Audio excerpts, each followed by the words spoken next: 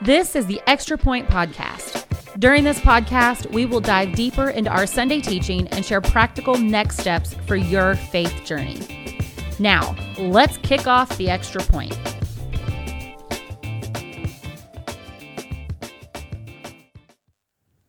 Well, hello and welcome to the Extra Point. I'm Cheryl Ross, the Next Steps and Discipleship Pastor here, and I am with Scott Beha, our lead pastor, who's trying to hydrate. Yeah. So I said we've come a long way. If you don't watch us live, well, you're just getting a little preview of what we're doing here. So we used to drink coffee out of matching coffee cups, but we're just at a different level now. So I got my energy drink.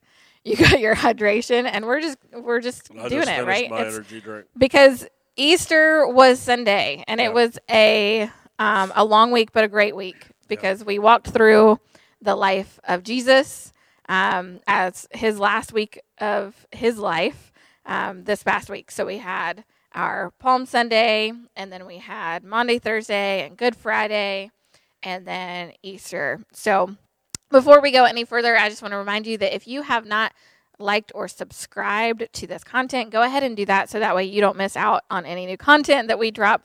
But Easter was Sunday, and it was such a powerful day. And you talked about how the empty tomb was God's reset button. Yeah. Let's just talk about that for a minute. Yeah, so, and I only covered really probably half of what that even means. And I covered the part that deals with us, because that's really what people kind of showed up to hear. Like, how does this message of Jesus dying and rising matter for my life? And so we focused on how it can reset your life. Right, like, and I didn't mention this Sunday, I don't think, but like, it really doesn't matter what morality someone tries to ascribe to. Like, they don't follow it perfectly. Right. And so there's all of us, if we're being truly honest with ourselves, would say, we really wish that whatever it is that we did believe, whatever it is that we did ascribe to, that we did it better. Right, and so like, that feeling or that longing of, man, even what I do say that I believe, I can't even live up to that.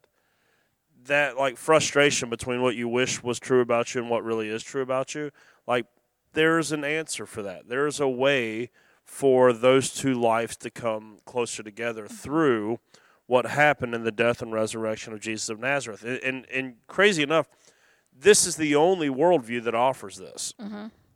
If you If you go to any of the other world religions, and this is why I said Sunday, like, Jesus did not die for you to become part of his religion, because religion is totally man-made. Yeah. Religion is all how humanity has decided that this is how I get to God. This is what I must do to get to God. And like, that's for all of us the question we're trying to answer. How do I get to God? How do I get to God? And Christianity just comes along and flips on its head. It's like, no, listen, God came to you because that gap right there, you can't fix that. Yeah. There's no answer for that. Like, if you want to go to the Torah in Judaism, it'll give you some ways in which you can live your life, but you're not going to follow it perfectly, and there's nothing in it other than your own will to get yourself to follow it any better. Yeah. Islam will give you ways that you can live, but will not give you the actual power and strength to live it out, right? And that's what makes Christianity different. Is Christianity comes with the power of the Holy Spirit in your life that goes, no, you can't do it. But God provides what it is that you need to eventually do it. It's completely different. So if you're trying to get past that gap of who you actually are, who you wish that you were, who God actually made you to be, Christianity is really the only option. Because if not, you're always just going to feel that frustration with, man, I wish I had this. I wish I was better at this. I wish I could follow this more faithfully or whatever. Yeah. It's the only one that and that's why the empty tomb is God's reset button. It was God's reset button for all of creation, right? So I told you we only covered half of it. We covered the human side of it. It's the hope that we can be made new. But the other half of that is the resurrection was God's promise that he is also making all things new. Mm-hmm. The whole created order that was fallen because of sin is also now Christ being the firstborn of new creation is going to be setting all these things straight one day when Jesus returns and ushers in the new heavens and the new earth. It will be the fulfillment and the completion of what took place at God's reset button on Easter Sunday.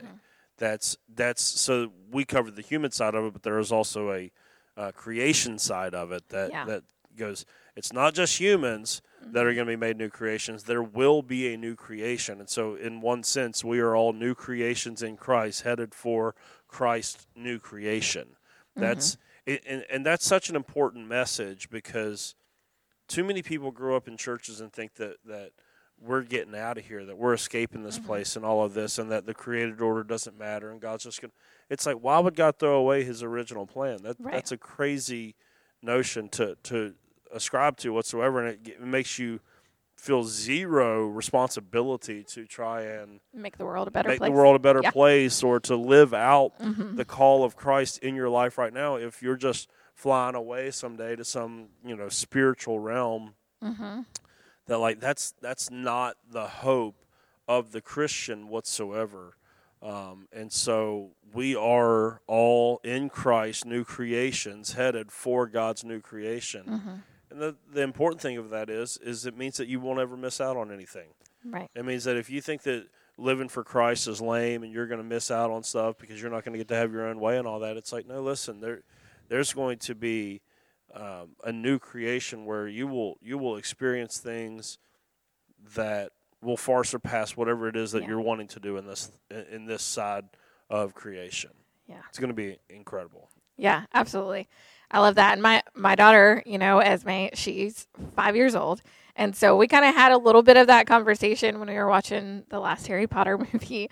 Because she was like, "Hey, is that heaven? It's so beautiful there." And I was like, "Actually, heaven is going to be, a new creation on earth. Like we'll be in a new creation with God, in the new earth, the new heavens." And I was like, and it's going to be so much better than that, so much better than anything we've ever could see or experience here now. And she was like, "I want to go there." And I'm like, "No, you can't yet." But I think like that kind of attitude though, like that childlikeness of, well, I want to go there now. Like I want to experience that now, is just cool to think about in our own life of like, we can have some of that new now, and then we get to experience even better later. Yeah. And it's that idea and that concept that we just really need to understand and remember whenever we are talking about being made new. And something that you said on Sunday that just hit me, and that I think is probably the problem with a lot of so-called discipleship or aspects of the church, is that you said, he didn't die to make me perfect. He died to make me new. Yeah.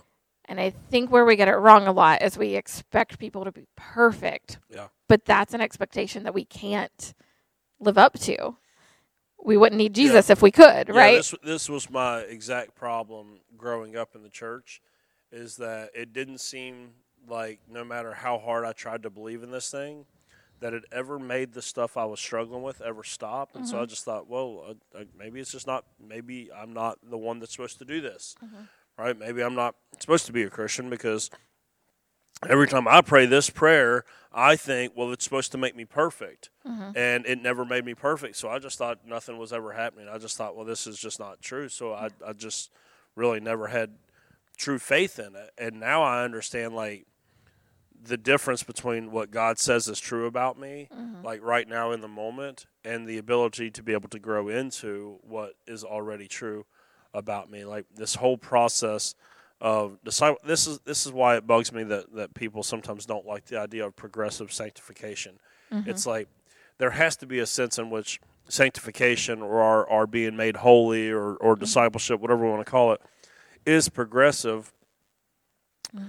Because I've never met anyone that just went from 0 to 60 in the Christian life like that, or if it looked like they did, it was because I only saw a portion of their life.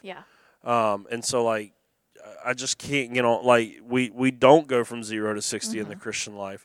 Like we have to continue to follow Jesus, because even if you do, let's say you get rid of all of your major hiccups or hang-ups or whatnot, what I have found in my life, and I can't imagine that what God's doing in my life is not also happening in everyone else's life that's trying to follow him.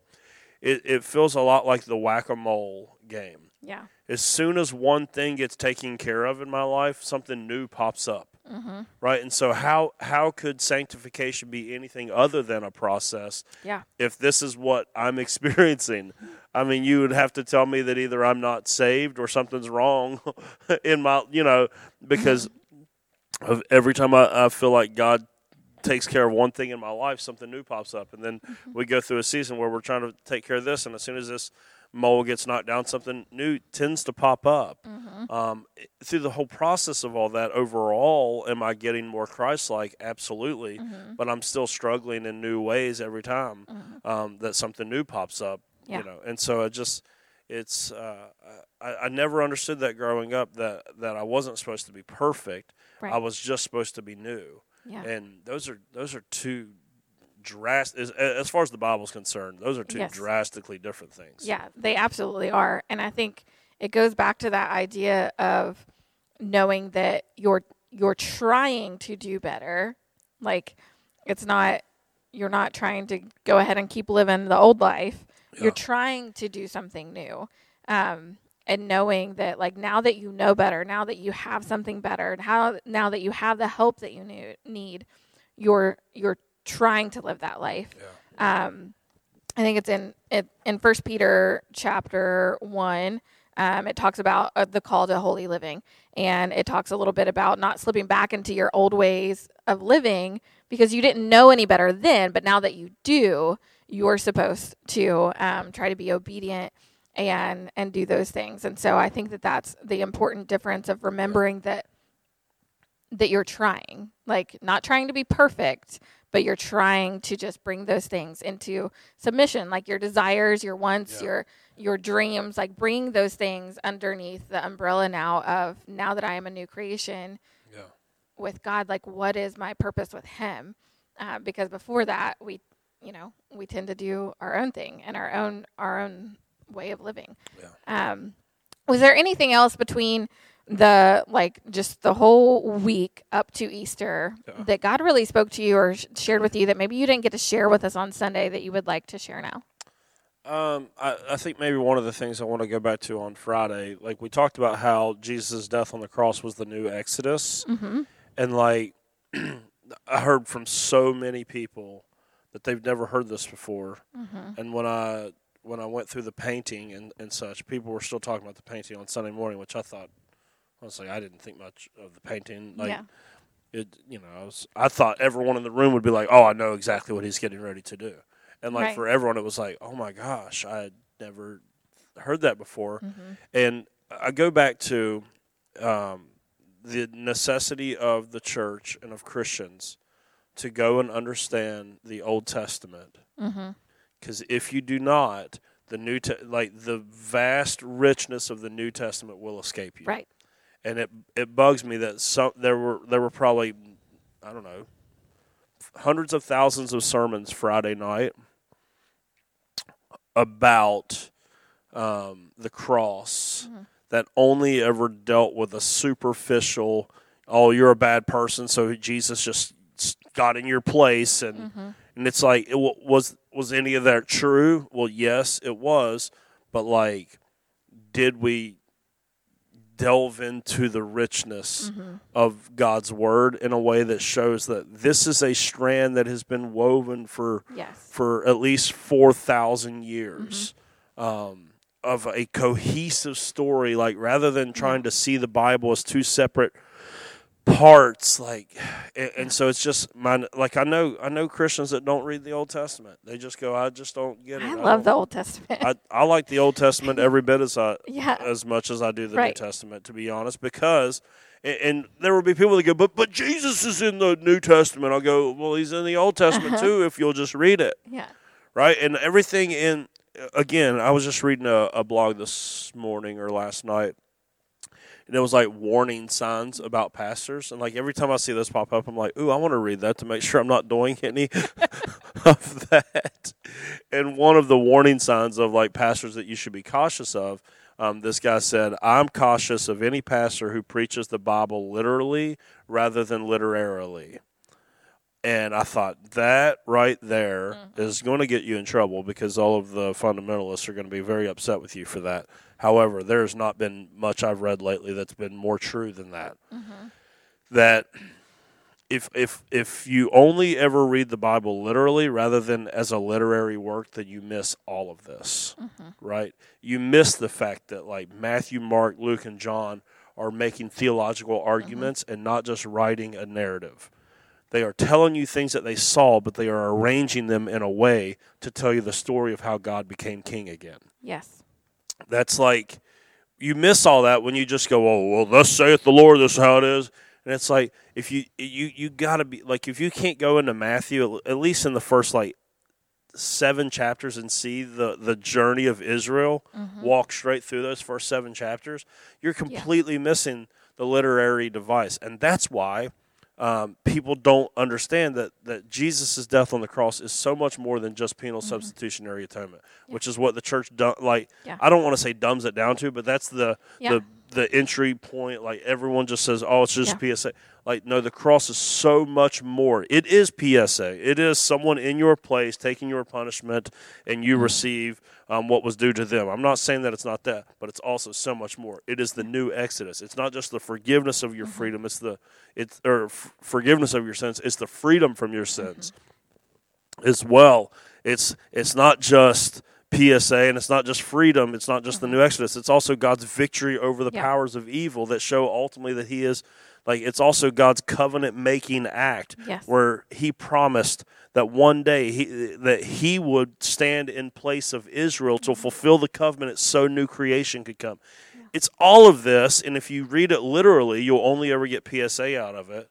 If you'll read it as a literary thing in one cohesive unit, then you'll get all of these strands and so much more out of it. That we miss. And so if I could go back to anything, it would be Friday. I'm so thankful that people appreciated the teaching, but it also makes me go, I think that we're going to have to like focus here at our church, because I'm passionate about this, of preaching through the Old Testament in a way to just see Jesus in the Old Testament, the way people can start pulling these strands together and seeing it.